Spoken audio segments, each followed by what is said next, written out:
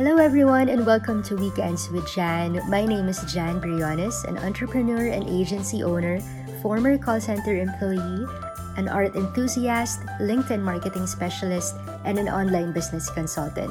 My mission for Weekends with Jan is to help connect global entrepreneurs with high-performer Filipino freelancers to get them unstuck through quality and ethical outsourcing. My goal is to share with you stories from the most inspiring Filipino talents, hear their definition of success, and introduce you to high-performer freelancers to help move your business with the right support, allowing you to live the life you want, focusing on what you do best, and make you stop doing everything on your own. This show is designed for Filipino freelancers, business owners, and global entrepreneurs who are looking to connect and work with like-minded and high-performer Filipino talents. Please don't forget to leave us a review over on iTunes and follow us on socials to be notified of each episode when it comes out. Let's get started.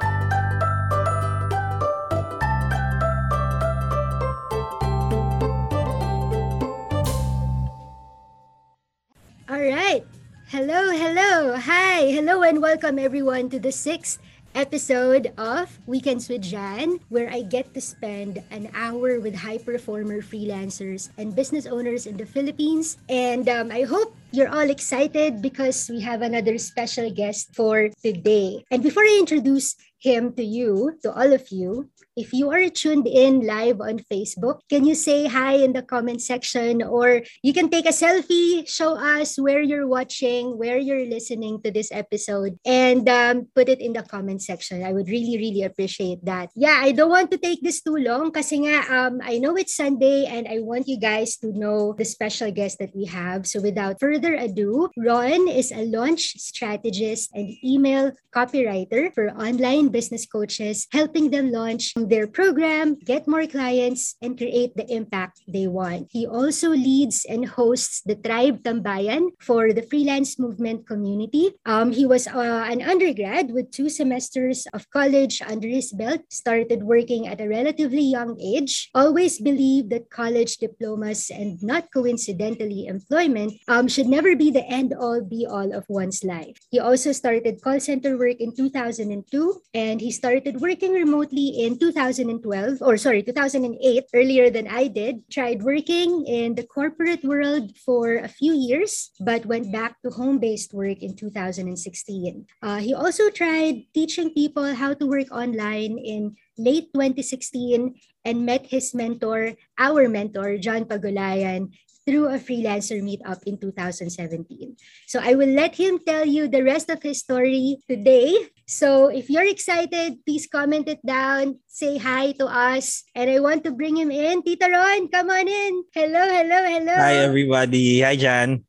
Hi po. Thank you so much for being here. I know it's Sunday Family Day and you chose to spend this day with me. Yeah, no problem. Oo naman, syempre. No problem. I'm super excited as well kasi nga it's very rare na nandito ako sa kabilang side ng microphone. Parang feeling ko mag-host pa rin ako pero this time mukhang ako lang ang gigisahin, parang ganun. Yeah, that's actually good. Actually yun nga yung parang nilagay ko dun sa ano mo sa post na parang I want to put you in the spotlight this time. The interviewer, i-interviewin natin ngayon kasi I want the people to know naman your story. Alright, so let's begin. Ready na ako. Ready ka na? Say hi muna sa mga friends mo. Okay, hi sa mga nanonood. I appreciate you guys being here today. Alam ko may marami rin kayong ginagawa pag Sundays pero I hope sa story ko and a few things I'm gonna be sharing tonight, hopefully makatulong din sa whatever you're going through. Awesome. All right, so let's begin. I just wanted to actually, Tito Ron, tinatawag namin siyang Tito Ron kasi that's how we respect him, not because of whatever. But I want you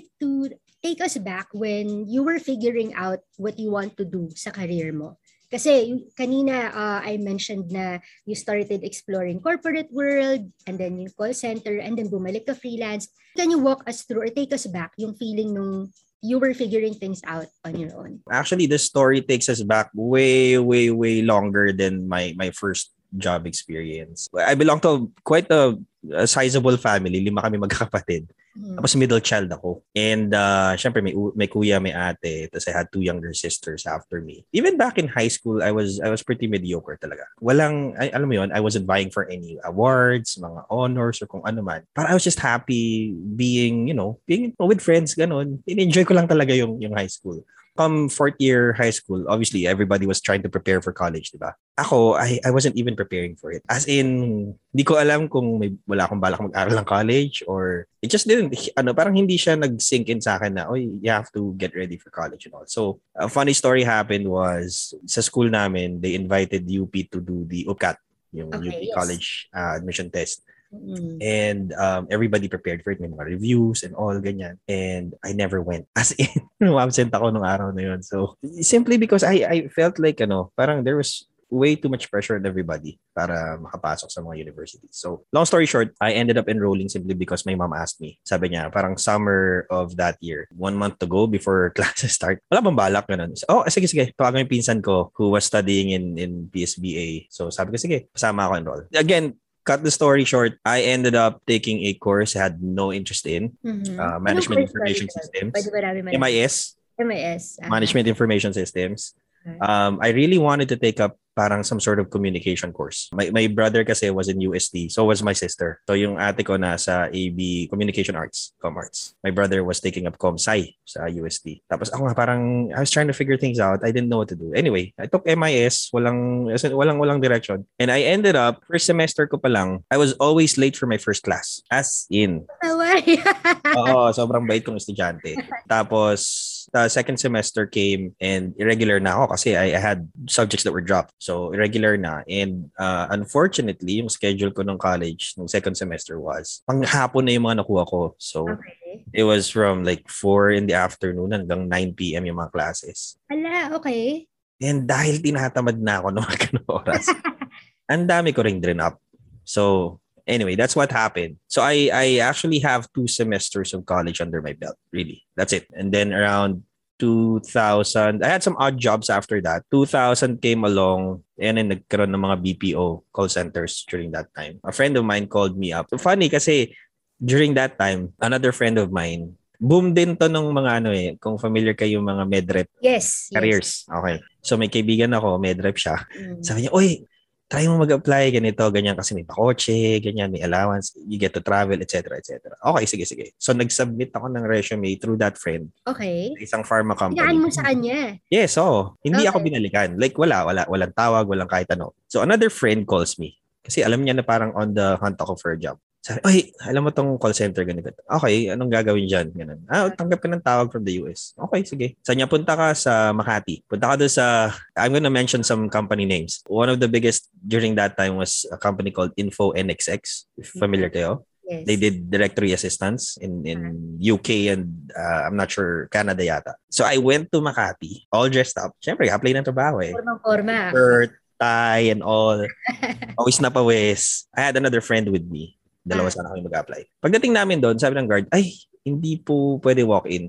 Mag-iwan kayo ng resume nyo, tapos tatawagan kayo." Nagbihis ka pa no? We practically wasted our morning kasi bumiyahe kami from Antipolo all the way to Makati. Park pa kami ng sobrang layo kasi walang parking doon. So naglakad and all. Just to end up, not getting in. Tinawagan ko kay friend ko, "Pasaway ka, wala naman palang walk-in." Ganun. "Ay, meron pa isa." Sabi niya, "Meron pa. Punta ka ng Ortigas." Sige. Same day. Kasi ang dami ko, alam mo, may envelope ako ng resume, parang 10 yata dala ko. Sabi niya, "Punta ka sa Ortigas, go to Discovery Suites. Sa Discovery Suites, akit ka ng 30th floor, and there's another company there na nagtatanggap talaga ng walk-in." Okay, sige, punta tayo. So went there, tanghaling tapat na, like 12 noon, 1, yan, ganyan. Di pa kayo nagla-lunch noon, dumiretso? Di pa, wala pa. Tsaka, I had gas money kasi nahiram ko yung kotse ng tatay ko. Kasi ayoko naman pawis-pawis, di ba? Parang ganun. So anyway, I submitted my application and all. Tapos yung friend ko, nauna siyang pinapasok for panel interview. Pinasunod ako. Akala ko, siya yung natanggap. Kasi pinalabas ako after. Okay. Tapos turns out, yung mga naiwan pala sa loob, sinabihan na they didn't make it. Tapos kami na pinalabas, we were asked to come back at 10 in the evening for another set of interviews. Same day rin. Same day rin. So, sige, uwi ng bahay, kain, pahinga konti, balik ako ng 10. Akala ko naman, interview, mabilis lang. I ended up staying in the building until 6 in the morning. Mga panahon na yun di ba? Parang, ang haba ng interview process. Dadaan ka pa sa operations manager, dadaan ka Wala sa pa yung HR. hands-on. Interview lang yon. Wala pa. Wala Max, pa. okay. Parang initially may essay yata. Parang pinagsulat kami ng essay. Anyway, so nag-aalala ako kasi yung nag-park lang ako sa likod ng Mega Mall. May bayad yun. Walang bayad during Wala that pa. time. Ang problema, pagdating ng 6 o'clock, may towing na. Oh my God. So magtotow na ng mga sasakyan. You can park until 6. Pag inabot ka, sorry, totow ka talaga. So kinakabahan talaga ako. Finally, got out at around 5:30-ish or something. Tapos yun, spent the next day, Saturday, sleeping. Tapos around 7 in the evening, I got a call. Na parang, sige, you're hired, ganun. Balik ka ng Monday, process your requirements, etc., etc. And the funny thing was, back then, ang call centers, unlike now, they didn't accept undergrads. So, I don't know if they overlooked my resume na nilagay ko doon undergrad ako. But for some reason, they still let me go through. Now, fast forward. The reason why I wanted to tell that story was because it kind of parang embodies what I've been going through for the past few years. Na parang it's a gung-ho mentality for me. Na parang, just go ahead and try it. Walang mawawala. Parang ganun. Even when I eventually tried working from home, initially, remote work lang naman. Wala pa namang yung term na freelancer nun eh. May mga freelancer pero usually sa mga iba-ibang industries like mga makeup artist, ganyan. Yeah. Di ba? Yung alam mo na they freelance na wala talaga silang mga boss and everything. So, correct. Pero back then, it was remote work. And I had this friend from Southern California, taga LA siya. They put up a small IT firm and then they hired me remotely. So that was my first taste of working from home. Nakakatawa kasi yung internet ko, kung familiar, sobrang tanda ko na. ESL ba to?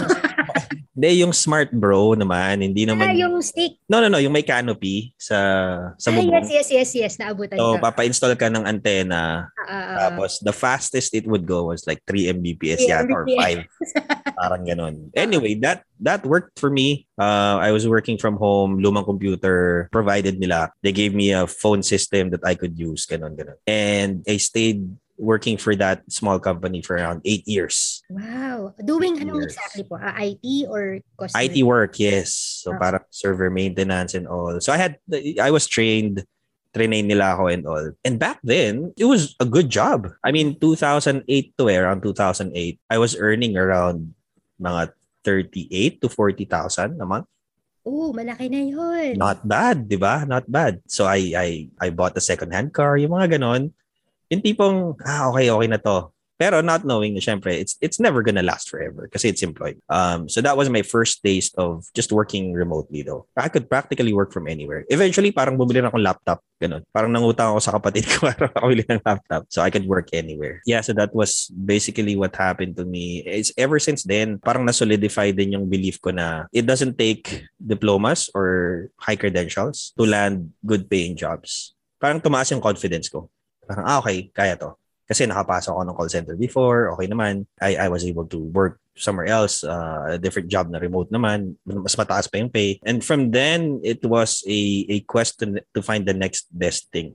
Parang ganun. So parang, I was always on the hunt. So, nag-BPO, that was a corporate experience. Nag-remote work ka dun sa friend mo. Then, bumalik ka ng corporate? For a little time, yes. Why kaya? What happened in between? So, I got married in 2012.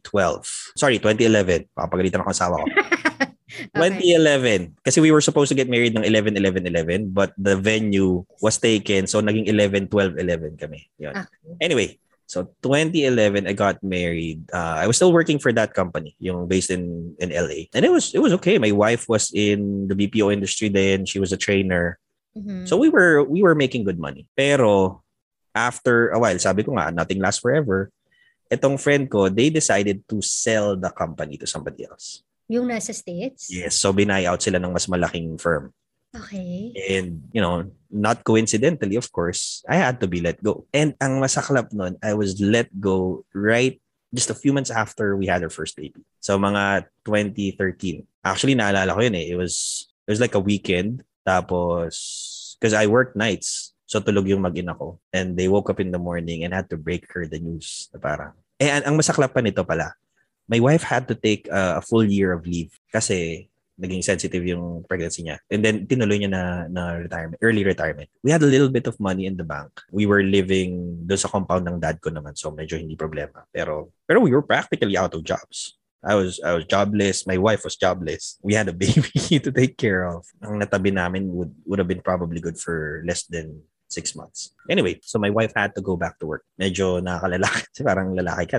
Wow. And luckily, she was hired by an online agency back then. Doon siya nag-start sa real estate agency. If you guys are familiar with My Outdesk, doon siya nag-start. So she started as a VA there. She took alam mo yung mga $3, $4 jobs. Ganyan. Ako, I said I had to find something. Kahit ano. And yung kapatid ko, my older brother, came back from Singapore din right around that time, mga 2013. It was 2014 na. He was working for an Australian company naman. So, corporate setting, although maliit na company, there were like less than 30 people. Tapos sabi niya, naghahanap kami ng account manager. Kasi may experience ka naman with handling accounts dun sa IT job mo. So, maybe you could do it. Again, long story short, I ended up getting the job and stayed in the company for about a year and a half. So, okay din. Office work or remote din? Office work to. I was working in Eastwood at that time. Pero may konting remote work feels kasi every now and then we could work from home naman, walang problema. Very flexible naman siya. So that was a good opportunity as well.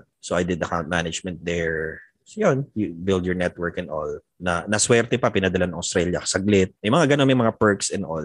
Maganda rin naman yung bigay. So that was okay. But it didn't last long kasi I always knew office work just wasn't for me. I'm not an introvert. In fact, I believe I'm an extrovert. Pero I don't do well with office politics. It gives me anxiety. Pareho tayo. Pag may mga usapan na si ganito, medyo parang masama loob, mga ganyan, I get sick. Pareho tayo. Literally. Magli-leave ako para lang maiwasan yung mga ganong eksena. So I didn't like that. Hindi ko siya kineri. So, yun, that's the reason why I had to leave corporate again. Nice. Okay, so when you switch and when you finally felt na hindi talaga ako pang corporate, paano ka naman nagkaroon ng steady freelance? Here's the interesting story. As soon as I left that last corporate job, I was already looking for ways to earn online again. Pero because there was a gap, a year and a half or so na gap na I wasn't looking at opportunities online. As in, nakafocus lang ako doon sa corporate work. Parang feeling ko, parang napag-iwanan ako ng konti. Parang feeling ko a lot went on as far as online job opportunities na hindi ko na masyadong alam. Kasi around 2016 or 2017 siguro, in terms of skill sets ba? Yung sinasabi mong parang Yeah, I think so. It was more of that feeling. Kasi parang nag-start na nagbo-blossom yung mga digital marketing careers. It was relatively young na parang tipong konti pa rin naman talaga yung digital marketing experts. Pero it was enough to make me feel na parang,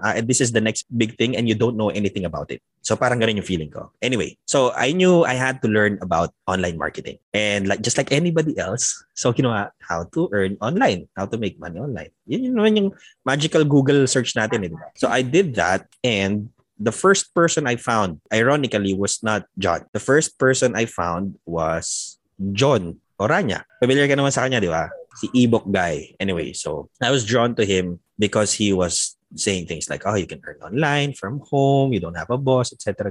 The whole idea of, okay, here's another opportunity. This time, unlike the last one that I had na remote, kasi parang empleyado pa rin naman talaga ako eh. I still had hours, although I could work from anywhere. Pero this time, mukhang okay to kasi parang he's saying, you practically have no boss to answer to. Bahala ka anong gusto mong gawin. You just need to write an ebook. So I started digging deeper in yung rabbit hole of, watching videos, ganito, ganyan. I started following people like si Ramit Sethi, kung kilala mo. And then si Smart Passive Income. What's his name?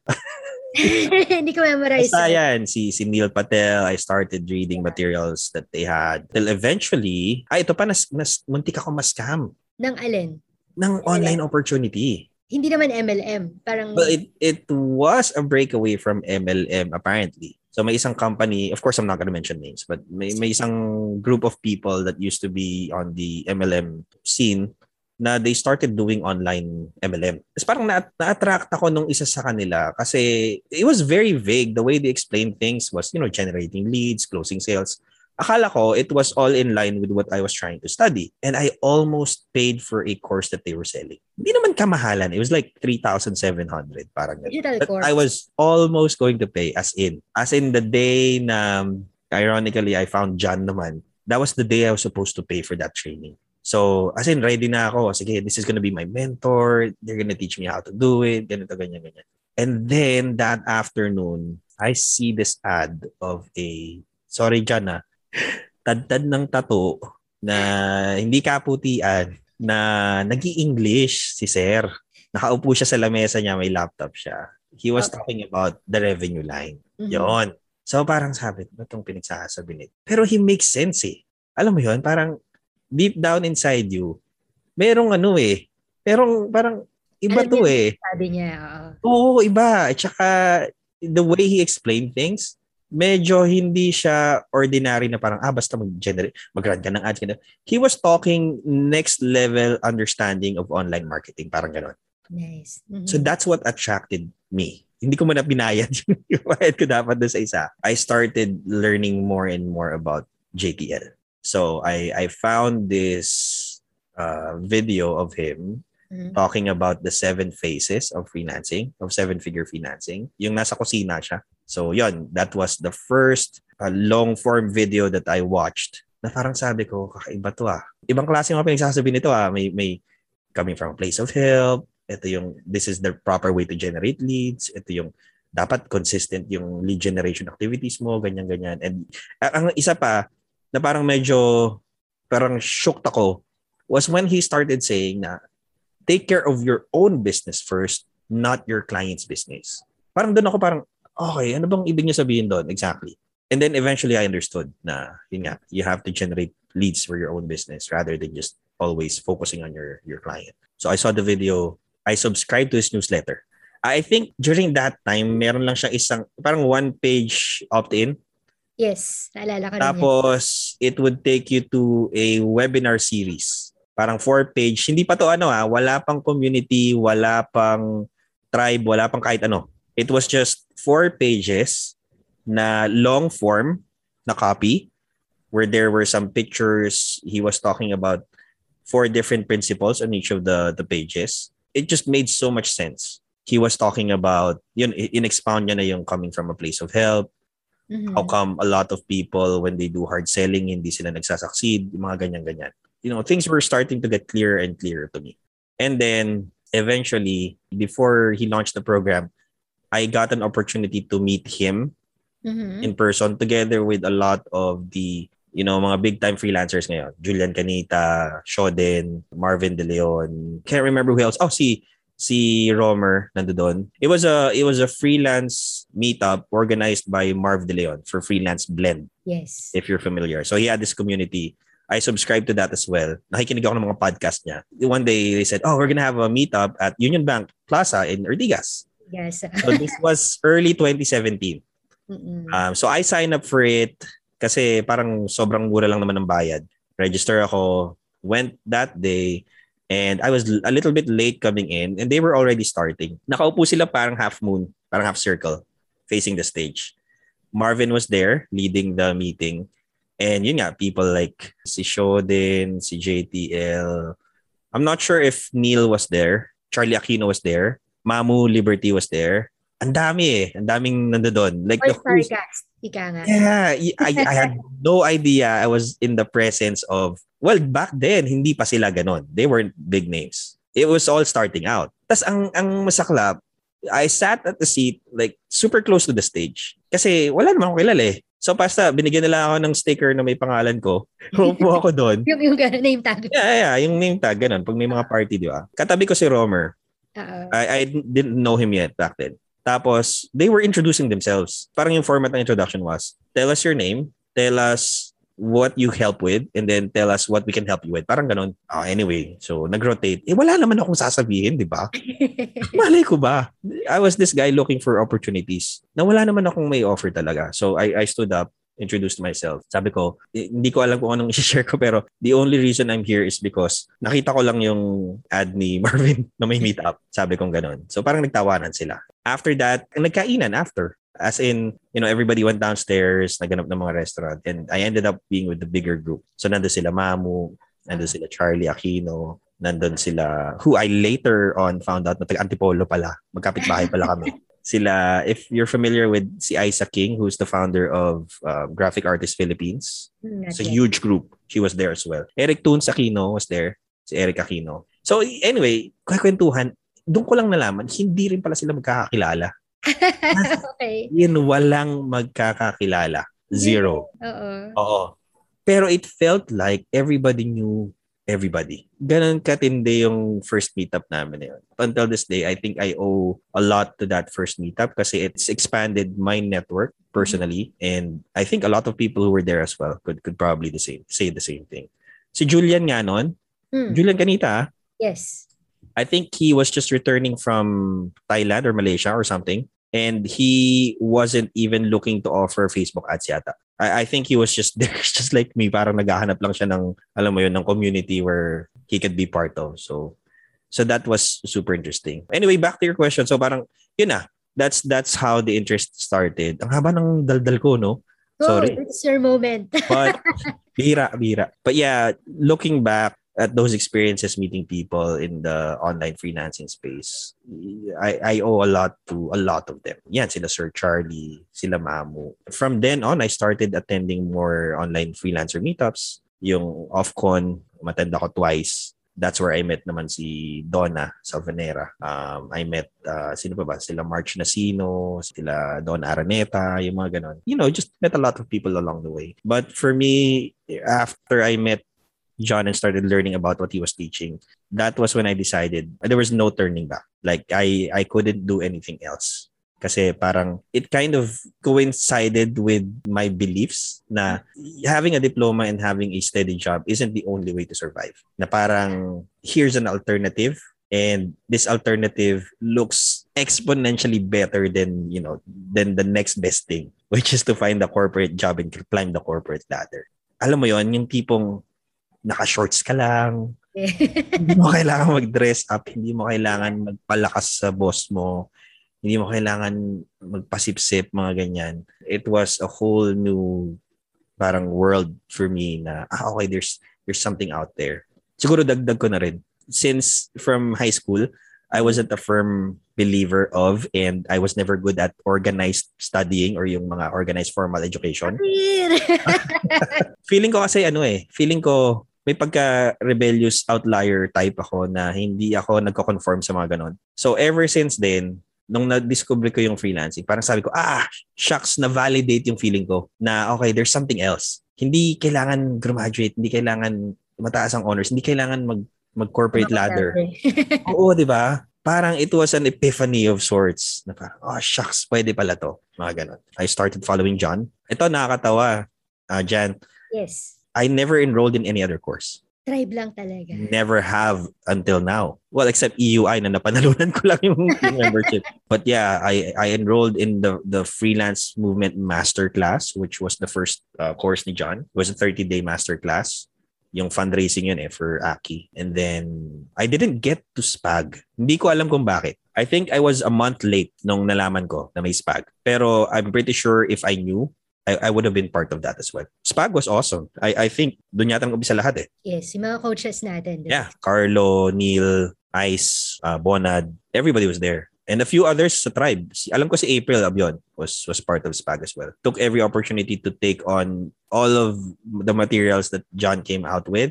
And nakakatawa noon. He was good friends with Alan Go. I started following na rin kasi a little after I found John.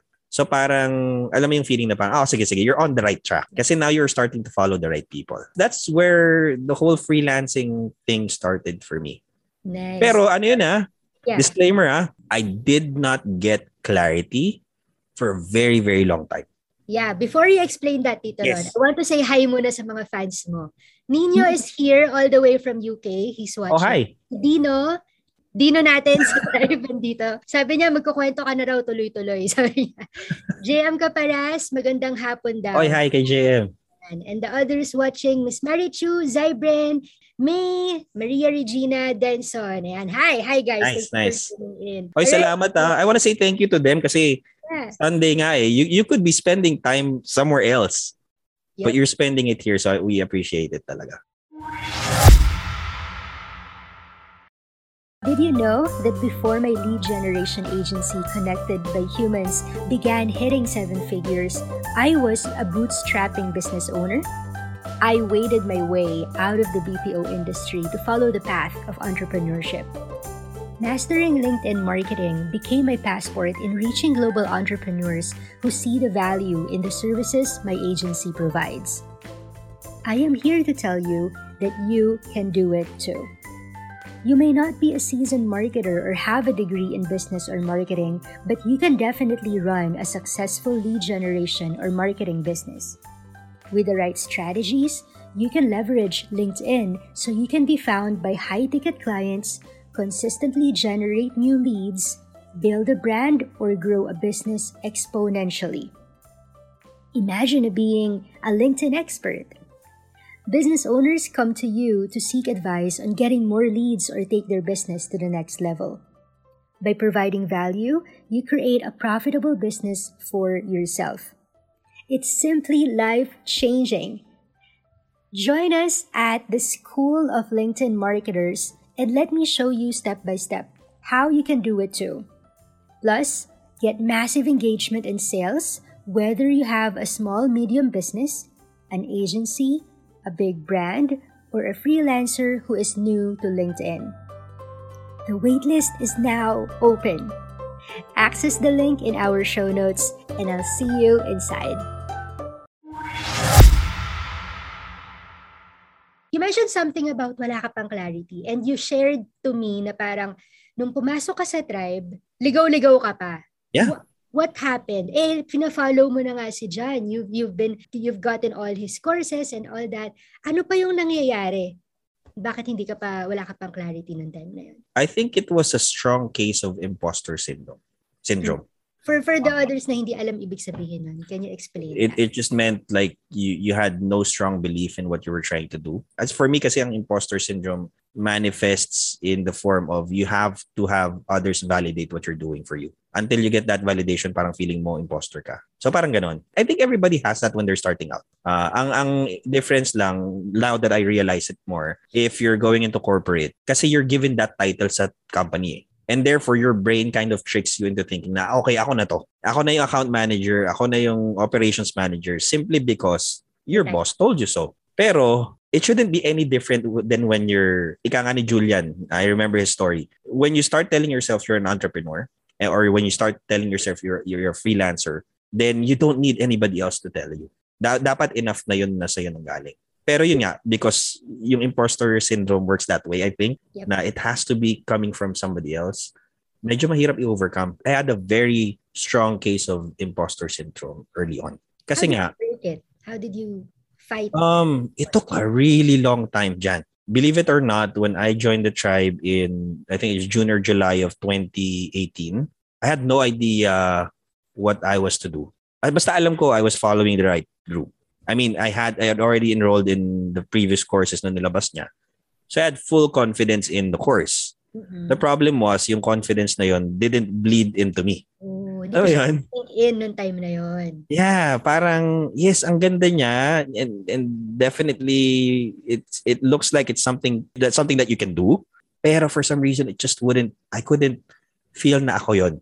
Yeah, okay. Alam mo yun? So, got into the tribe. First few months, it was, as John would always say, it was uninformed optimism. What do you mean? Yung tipong you had no idea what you were doing, but you were just on a high.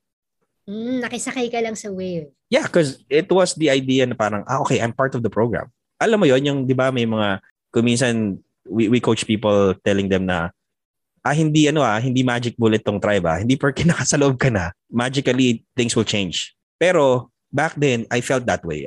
Parang feeling ko, sige, I'm part of this now. Anytime soon, there's gonna be a breakthrough. Ang masaklap, I wasn't doing anything to get that breakthrough.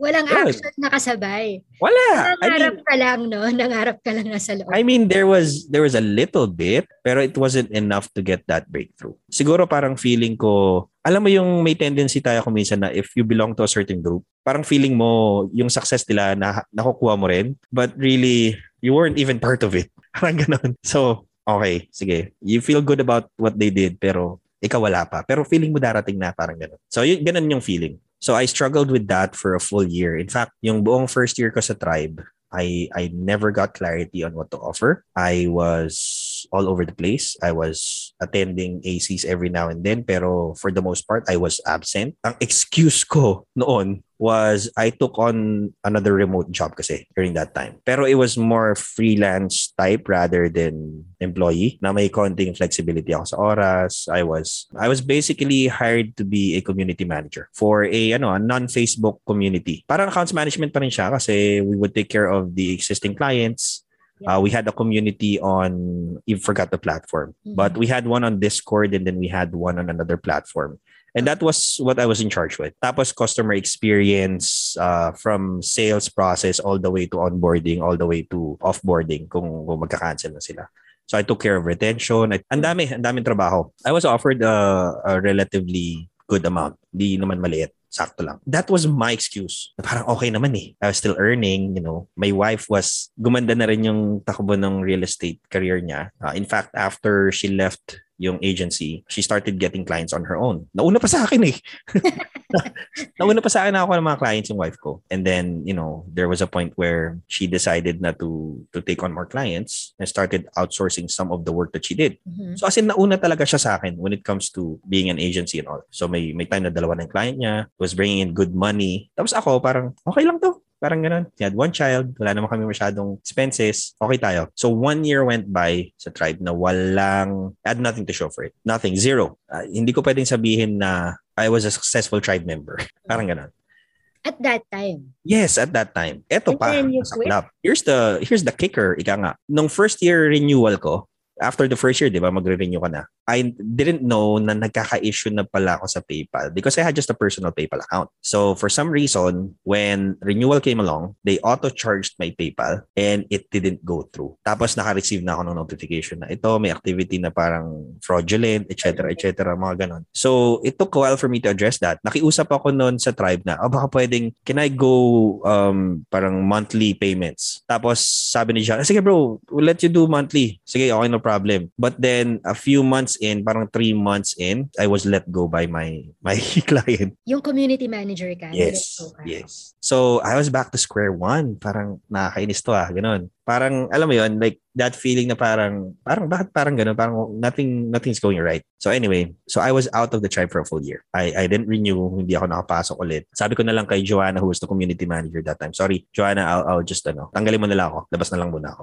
I kept in touch with a lot of people inside. Kasi friends naman eh. I mean, I wasn't part of the tribe, pero I was friends with a lot of people. And then, lumipas yung 2019. And then, I think early 2019, John introduced the 30-day client getting blueprint. So February of 2020 na pala. 2025, he introduced it and sabi ko, you know what, I'll give this a shot again. Low commitment, mura lang, I'll give it a try. I was part of that first batch of 30-day client getting blueprinters. And dahil may konting experience na ako sa tribe during that time, a lot of people were asking me questions. Kasi parang sabi na, ano ba itong ibig sabihin na itong choose a market? Ano ba itong ibig sabihin nito na research your market, mga ganyan-ganyan, find out your market's problems. So I had, with the very little understanding rin na meron ako, I didn't realize na yung understanding ko ng tribe processes and principles, kung nandito sila kasi they're starting out, akala ko parang a little above lang ako. Turns out, medyo mataas na pala. Hindi ko na pagtanto. Because I was helping people out, like with choosing a market, anong criteria, o ito, don't overthink it, etc., mga ganyan. I was helping people left and right. And I remember during the first or second week of the blueprint, I was being invited to Zoom calls na parang, they would organize a group tapos invite nila ako to explain certain things. Ako, sige, okay lang, no problem. Yan. And I was getting messages na, thank you sa thank you dun sa sa pinaliwanag mo, it's so much clearer to me now, etc. Ganyan, ganyan, ganyan. So I felt good about that. It was a really, really good feeling. It continued after the blueprint, and then eventually came back to the tribe ng June. So nung pumasok naman ako ng tribe ng June, I got this message from Coach Gladdy na parang sabi niya, Ron, kasi before that, ito pala, a few weeks or months yata, about a month or so before nag-reopen yung tribe for June, I actually was in Shangri-La sa EDSA. And nabalitaan ko na nandun si Coach Gladdy. Coach Gladdy was there with Coach Mark Allen, Chris Ong, Yes. Charlene Ormo, si Lisel, Coach Lisel, si Mariel, and one more person. Anyway, apparently they were meeting up kasi siya flew in from Cebu. So parang nagiya siya, ganun-ganun. And so yeah, I ended up meeting them sa isang coffee shop doon. Kwentuhan kami. Tagal ng kwentuhan. Tapos when I came back into the tribe, minessage ako ni Coach Ladi nung nakita yata niya yung pangalan ko na I was enrolling again. And then she invited me to be a TL sa Masterminds. And so I gladly took it on kasi parang, oh sige,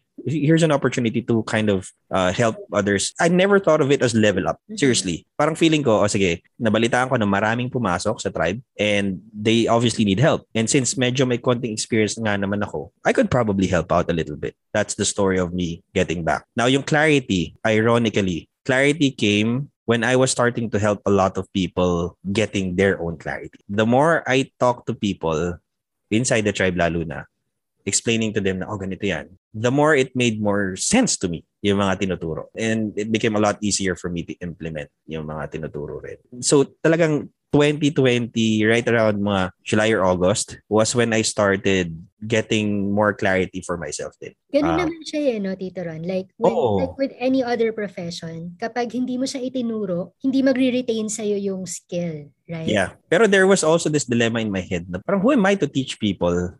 I have nothing to show for it talaga. Ako nga gulong-gulo pa eh. To start with. Tapos, pero naintindihan ko yung concept. I couldn't show them anything. Parang ganon. Pero nisip ko na lang, sige lang, okay lang kasi as long as I can help them understand and it would cause them to take action and get their own clarity, okay lang sa akin. I don't need to be in the spotlight. I don't need to be... Hindi ko naman kailangan yung mga thank you nila sa totoo lang. I wasn't looking for anything like that. It was more of... It just felt good na, alam mo yun, na natulungan mo sila. It was as simple as that. But then, that's when I started delving into launch strategy. Kasi it's always, even before nung first entry ko sa tribe, I've always been fascinated by yung offer ni John when it comes to email marketing. The more I got to know him personally, kasi naging magkaibigan na rin man kami, the more I found out na he was actually doing launch emails. Pero hindi ko pa rin alam kung anong niche niya, anong industry. So I started researching launch emails. Ganito pala yun. It's a sequence of emails, etc. And then I got even more interested in product launches. Tapos natuwa ako kasi one of the perks that John gave TLs was access to PLF. Familiar ka, di ba, with Jeff Walker? And during that time kasi, kilala ko na si Jeff Walker because I had been following Ryan Levesque because of John. First, more interested in the Ask method. Kung familiar kayo, Ask Method is a company that John is a consultant with. And I was fascinated by the way they would, they would segment their market and all. Pero nakita ko, naglo-launch pala sila doon. Tapos si Jeff Walker pala yung tumutulong sa kanila with their launches. So I was super happy when I got my hands on PLF. And I binge-watched PLF until sabi ko, shucks, ito yung gusto kong gawin. So I did that for a time. I actually got clients that I did launches for. Not monumental launches. It was relatively successful. Hindi naman super laki. Small programs and all. But eventually, I had this realization na parang it's a one-time thing. Kasi unless maglo-launch sila month to month, parang every month, hindi nila kailangan yung service ko. Maaring 3 months, every quarter lang sila maglo-launch. So that's the only time they're gonna get my services, di ba? So parang inisip ko, okay naman siya. Kaya lang, parang seasonal. And knowing what's being taught inside the tribe tsaka ni John, lagi niya sinasabi rin na you have to have a constant source of clients and income. Nisip ko, pwede naman akong kumuha ng client every month. Kaya lang sabi ko, parang nakakapagod. Kasi tamad pa rin naman talaga ako eh. Core being ko kasi, tamad akong tao. So sabi ko, parang nakakatamad to. Ganon. So yeah, so for a time, I stopped doing that. And actually, my wife and I was relying solely on our agency, yung sa real estate, which was doing well. I mean, up until now, it's still doing well. Ang maganda lang, I have very little involvement on. More of parang overseeing, kuminsan consultation work. Mostly my wife runs the agency. So we have, at any given time, we have 3 clients. which is paying good money. I'm not gonna say very high. It's in the, nasa lower mid six figures. Okay siya. And ang kagandahan nun, sa ngayon si Dino nakikinig, alam niya to. For a time, I've actually stopped offering or generating clients muna. Feeling ko ngayon kasi I'm in a better position. I have more flexibility to kind of pick and choose din yung gagawin ko. And nagkataon din kasi we had a baby nung 2020, April. Parang ang role ko sa bahay is more of I'm the dad and I help my wife out, ganun. And I always tell this to people din naman kasi people might be surprised na, okay, so you don't have client work. Every now and then I would take on a few things. Yung mga maliliit lang. Plus, of course, you guys it's no secret I'm part of the tribe team din naman. And we get compensated. Pero maliit lang yun hindi yun super laki. But it's more of a passion thing for me, yung helping sa tribe. But I do take on clients every now and then. But not hindi ako yung parang todo-todo nag-generate ng leads for myself. Simply because we have this running stream na pumapasok. That's always been a thing that I tell people when they ask me kung what kind of freelancing, kumbaga, yung itsura ng freelancing for me. And for me, it's always been more about the freedom to do things rather than the income. Of course, important yung income. I mean, sadly, money is what makes the world go around. Ganun talaga siya. Pero if I'm at a point right now where I have enough freedom to do things that I need to do, lalo na with my family, I get to take care of my kids. I get to, alam mo yung walang magsasabi sa akin na, today, sa bahay ka lang kasi may gagawin ka. No, I can go to my mom and my dad's house. Pwede kong dalhin yung dalawang bata. That's more of a picture of what freelancing to me is all about. One thing I noticed, Tito Ron, when you were sharing your story is hindi ikaw yung tipo ng freelancer who puts different eggs on different baskets. Not so much, yeah. Hindi ganun. Yeah, yun yung parang ikinaiba mo sa ibang freelancers, 'di ba? Kasi yung iba like ako, I want to do this and then I have to have a different thing, ganun kasi aligaga naman ako eh. Tamad din ako, pero gusto ko may iba-ibang nangyayari.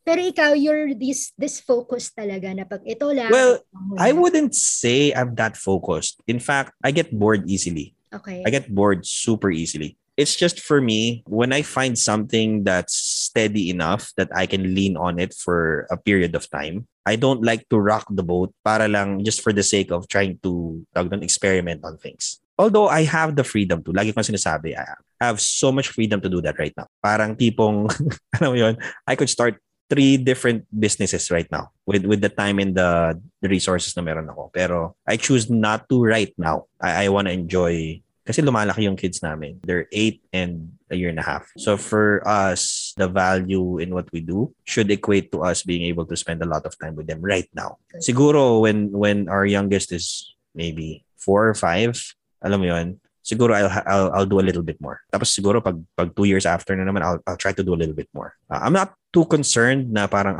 baka sabihin iba, sayang naman yung oras mo. Parang ganun. No, I really put a premium on our experience as a family. Which is something good, no? Kasi I was about to ask, in terms or on behalf of the fathers naman na working from home, like I was about to ask, how do you manage your time working from home, taking care of the house, the family? Eh medyo nasagot mo na rin siya, no? You have this freedom of talagang focus na lang. Oo. Parang ganun. Kasi, yun nga, when I used to do orientation for the new tribe members, kasi I used to do it eh.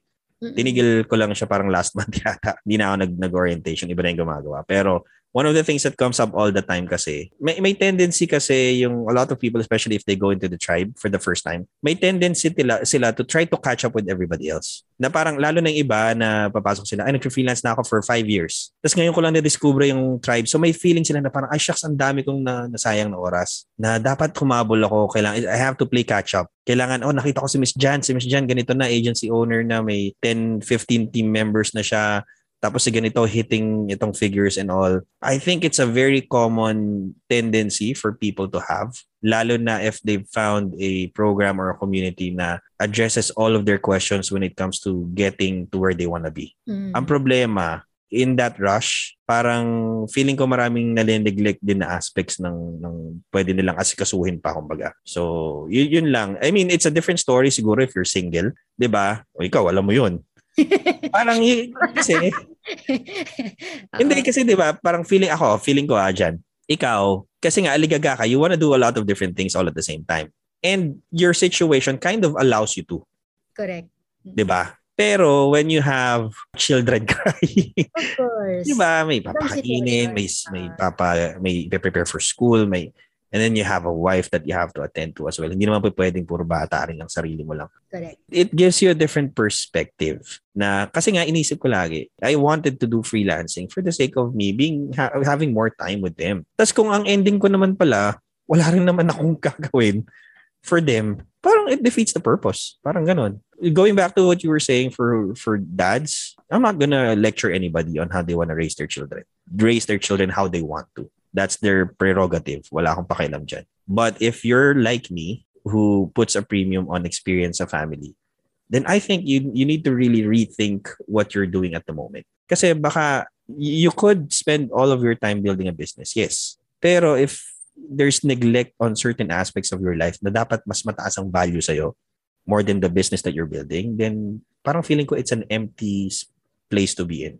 Correct. Parang ganon. So, I don't know, that's just me. Hindi ko naman i-impose yan kung kanino eh.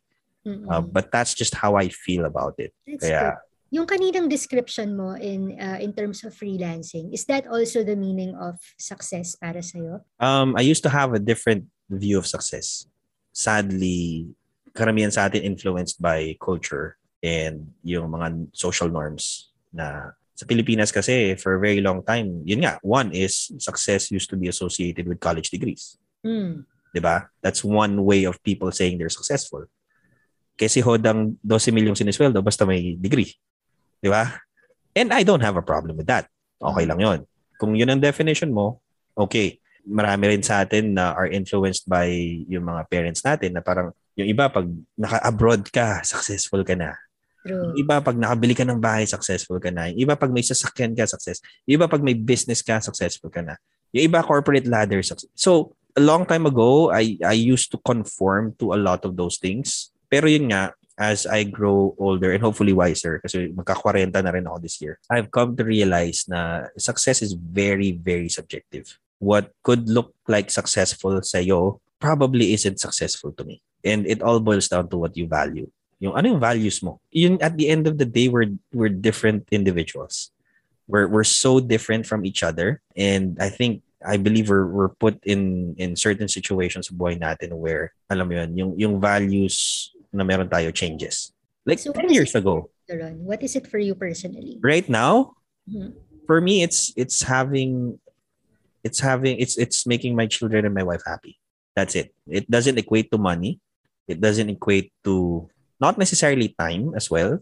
Alam mo naman kasi pag masaya sila. Alam mo yan. When my kids are happy, lalo na, I have 2 girls. So they're very close to me. Niloloko nga asawa ko kasi parang mas hinahanap ako kaysa siya. Baka magalit. Pero that plus my relationship syempre with my wife. You know, I'd put that over anything else. It doesn't matter. I'll leave money on the table for that. Okay lang sa akin. I mean, just like everybody else, any normal family, meron din naman kaming dreams and aspirations when it comes to material things. Like, eventually gusto mo rin magkaroon ng settle down with your own house and all. Right now, we're renting. We're fine with it. I used to think, pag nagre-rent ka, you're a little less successful than the people who own houses. Looking at it, parang inisip ko, eventually, I understood, okay, nagre-renta tayo. They own the house. They pay yearly taxes on it. Tayo, we don't have to worry about taxes. We just pay month to month. Pag eventually we want to move somewhere else, we don't have to worry. Right. Diba? We're just gonna find another house. Lipat tayo, ganun. So then, if you consider those things, people need to understand, ako feeling ko lang to, again, I'm not gonna impose on anybody, but people need to understand na you don't have to conform to certain standards. You find your own standards, tapos try to live up to it. I think that's what makes people happy. Hindi yung, okay, 5 computer niya, I need to have 5 computer. May bago siyang kotse, I need to have a new car. Dati siguro, I would have probably thought that way. Pero now, parang, nakapagod kaya. Yung term nila na keeping up with the Joneses, di ba? Nakapagod yun.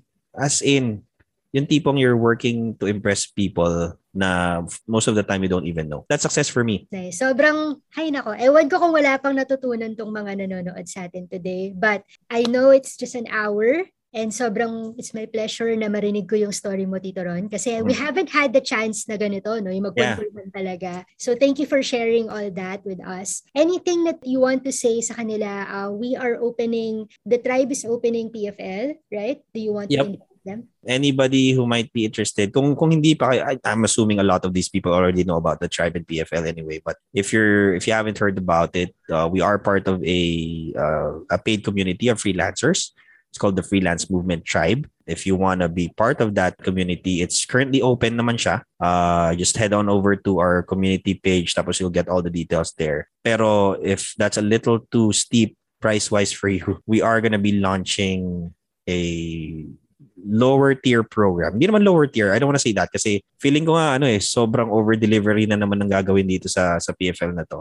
Yes. I've had the pleasure of being a mentor to some of the people there, and nothing but good words about PFL. But anyway, I don't want to promote too heavily on that kasi details are going to be sent out tomorrow morning. So just make sure that ayun lang, if you're in the community, check it out. Other than that, siguro, just continue to chase whatever it is that you're chasing for yourself. Wag mag-compare. That's, I think, for me, the biggest thing. It's such a dark place to be in when you're just trying to keep up with everybody. Ang hirap talaga, as in, I think everybody has tried to be in that position, and some are probably already or still there. Yung tipong alam mo yon, just because yung kababata mo, may bahay na, yung dating classmate mo na nambully sa'yo, ganito na yung career, diba? Who cares? I mean, who cares where they are? The only people whose opinions you should be worried about are your wife kung meron ka, and your children kung meron ka. If you don't have any of those things, then you value your opinion about yourself. You really have to really look inside and ask yourself, talaga bang is this making me happy? Or am I just trying to make everybody else around me happy? Or worse, am I just trying to impress them? I'm so passionate about that because I've seen so many people waste their years, waste their energy on things na, alam mo yun, para lang masabi ng kapitbahay, masabi nung, alam mo yun, nadadaanan niya everyday para makita na, bago na naman sasakyan, ganun. Alam mo yun, I mean, nothing wrong with that. Siyempre yung comforts, you want comfort. You want a comfortable bed to lie down at night. You want a house that's safe, secure, and comfortable. You want a car na para hindi ka naman mabiyahe, hindi ka magko-commute. I mean, if those are the reasons for you wanting to have those things, then go for it. Pero if it's anything other than that, if it's para magpasikat ka, para sa meetup ng tribe makita nila na naka-BMW ka, wow. medyo, I'd probably frown kasi wala naman talaga kami, I don't know, wala akong pakialam dyan, sa totoo lang. And I always say this, kung si John mismo, si JTL, he's the kind of person na, alam mo yun, sasalampak lang yan dyan, uupo sa sidewalk, makikipagkwentuhan. And that's one thing I super admire about John, by the way. Ito talaga yung epitome ng tao na hindi lumaki ulo. I mean, all praise talaga. And I have nothing bad to say about John. Except siguro yung mahaba siya mag-webinar. Saka bakit 4 hours ba yung longest niya? 5? Yata. At saka parang laging tanghaling tapat niyang ginagawa. Hindi ko alam kung ba't tanghaling tapat yung paborito niya. Pero other than that, may reklamo si Tito. sana hindi siya nanonood. Pero other than that, knowing him over the years, we're not like super close naman. I consider him a good friend of mine. Seeing him, knowing his family, si Carol, yung wife niya, walang kabahid-bahid ng kayabangan dyan. Wala. As in. Alam mo yun, it's sometimes surreal to think that there are actually people like that. And it makes you want to be a better person as well. Kasi kung siya nga ganun eh. Di ba? True. Anong karapatan mo naman magyabang-yabang dyan? Di ba? Baka mamaya supalpaling ka, ikaw pa mapahiya. So walang place for that. And that's also the reason why people rarely hear me talk about what I do. Kasi at the end of the day, I don't think it's about me. I mean, I welcome this opportunity to have an interview simply because it's a way for me to tell a story. Pero kung sasabihin mo na parang, okay, pwede ko itong gamitin. Yung interview na to, papakita ko sa ganito. Wag na, hindi ko nga pinapanood yung mga interviews na ginagawa ko eh. Sa totoo lang, medyo nasa second hand embarrassment ako. Pero yun nga, going back to what I was saying, the demeanor by which John carries himself in the things that he teaches us sa loob ng tribe, apart from the freelancing stuff. Just being a real person, being kind, being genuine. Now, wag ka nang, it's not about you. Alam mo yun, at the end of the day, you're just do whatever you can to help, tapos tama na yun. Wag mo nang hanapin pa yung applause, yung glory ng, alam mo yun, nakakaano kasi cringy siya sa akin. So, Tell but mo anyway, nga. Tell mo nga yung cringy.